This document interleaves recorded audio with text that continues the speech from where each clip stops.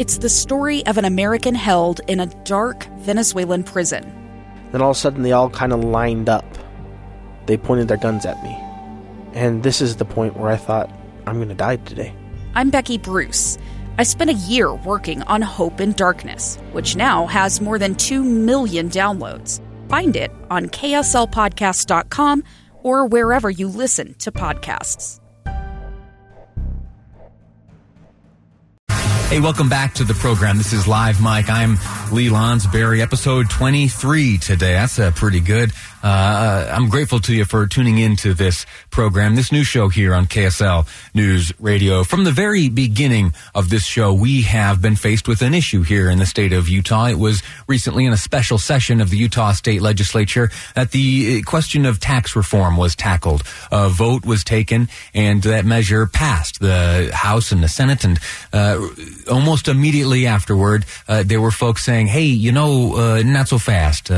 We might want to take a second look at that. And when folks, enough of them, have that attitude, there are some options available to them. One such option is the referendum petition process. And the process is pretty simple. 5 folks get together, they meet a few qualifications, head on up to the lieutenant governor's office, submit the paperwork, and if all is well, then bam, a referendum is started. Well, that happened, led by former Utah Representative Fred Cox.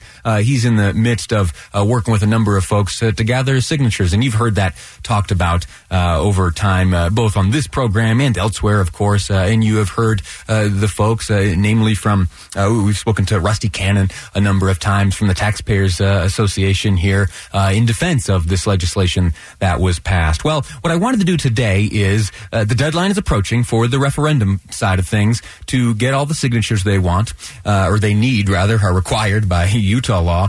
That deadline is next Tuesday. And so as you wonder and need to learn about this issue, if you're considering taking some action or not, or just letting what the legislators decided through their vote stand, I want you to consider this program a source for information. So in studio today, I have invited 2 individuals. One of them, Senator Lincoln Fillmore. He is on the Tax Restructuring and Equalization Task Force. That was a task force put together to create this legislation. So very clearly a supporter of this legislation, voted for it, and had his hands in its creation. Also chairs the Senate Tax and Revenue Committee. On the other side of this issue, we have a citizen. She has been very instrumental in the signature gathering process. Marci Campbell joins us here in studio. So let me start with you where this all started. Senator Fillmore, talk to us a little bit about what happened the day of the vote. What were the conversations taking place when this measure passed? Thanks, Lee. It's good to be here. Good to be with you. Congratulations on the new addition to your family. Thank you. Thank you so much. You look remarkably well rested. My wife is very generous. She says, Lee, listen, on work days, let me take care of the overnight stuff. Oh, that's why I'm very grateful to her. You got a good partner. Yeah, lucky. And a good kid. So congratulations to you. Thank you. And I want to thank Marci for coming in here, too. I look forward. I think we'll have a good discussion, and hopefully we'll be able to provide some further information to the citizens that are engaged. I want to congratulate Marci on her effort and the effort of her whole team. One thing that's happened through this process is Utah is more engaged in tax policy, and that can only lead to better outcomes. So I am thrilled to have such passion on all sides of this issue, because that's when we make better decisions when more people are involved. What were the objectives of the task force as that clique of folks undertook the efforts to draft this legislation? Well, since I've been in the legislature in 2016, we've noticed that there's really a structural problem in Utah's budget. That is, in that whole time, as I've been in the legislature, we've had massive surpluses every year. We're going to be on our 3rd year in a row of 9-figure surpluses coming into the state. But it's almost all in just one silo. Right? Because our Constitution earmarks every dollar we collect to income tax to be spent on education. That's certainly a worthwhile endeavor. I think everybody agrees that is the top priority for the government to fund, but it's not the only priority that the government needs to fund, right? We've got public safety, clean air, transportation, other issues that need it. And so in a way to try to tackle that structural problem, we also wanted to be able to solve the other problem, is that we're just simply collecting too much money from our taxpayers. And so this effort, which was Senate Bill 2001, sought to modernize the tax structure by equalizing the funding between the two large funds the state has, a general fund that pays for almost everything and an education fund that pays for public schools and universities, and then also provide a significant tax cut to Utah families. And I think we accomplished that in 2020, because of this legislation, Utah taxpayers and families are going to be able to keep $260 million of their dollars instead of sending that to the state. And I think that's a win. Marci, you on the other side of this, when you hear that this is a great tax cut for the people of Utah, $260-some million, other estimates are in the $348 million range in terms of a tax cut, an income tax cut. Do you accept that? Do you believe that there is, in fact, a tax cut here in this legislation? No, and as a citizen, and I can say that thousands and thousands of people in the state of Utah are coming out to share their voice through their signature to say, we've read enough about this. This is not a tax cut to us. We know how it's going to be to live day to day in our own households, and this will affect us detrimentally.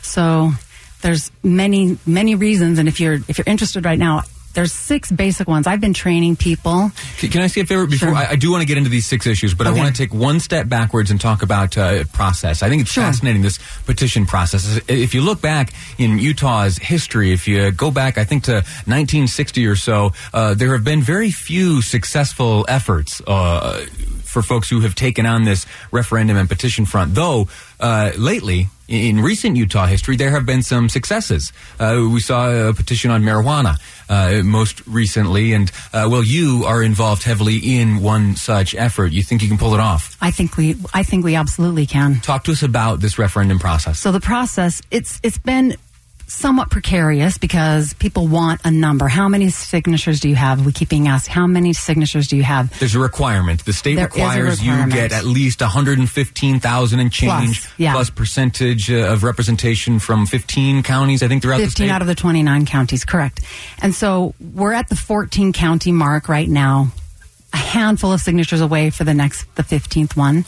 So our goal this weekend is going to be a very strong, powerful front getting the bulk of signatures that we may need. And it's super exciting. It's remarkable to be part of this grassroots effort that has come together in nothing short of a miraculous way to gather the signatures, because I have seen and witnessed people all over the state who feel so passionate in one way or another.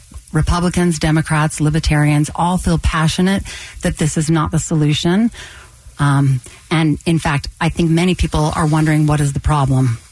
We have about 30 seconds left in this segment. We've heard about this, the process, and in a moment after the break, we're going to get into what is the argument that you would present to folks for why they ought sign their name to this. And then on the other side of things, we're going to continue our conversation with Senator Fillmore as he tells us, I'm guessing, that this is in fact a good thing for Utah. We're going to look at some of the criticisms leveled against both of your efforts and give you an opportunity to respond to those. That's all coming up here on Live Mike. I'm Lee Lonsberry, and this is KSL News Radio.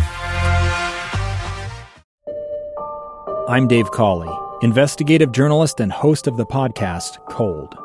Don't miss Cold's new Season 3, where I look into the unsolved disappearance of Cherie Warren, a woman last seen leaving her job at a Salt Lake City office in 1985. Police cast suspicion on Cherie's estranged husband and boyfriend, but never made any arrests or recovered Cherie's remains. Find Cold Season 3, The Search for Cherie, anywhere you get your podcasts.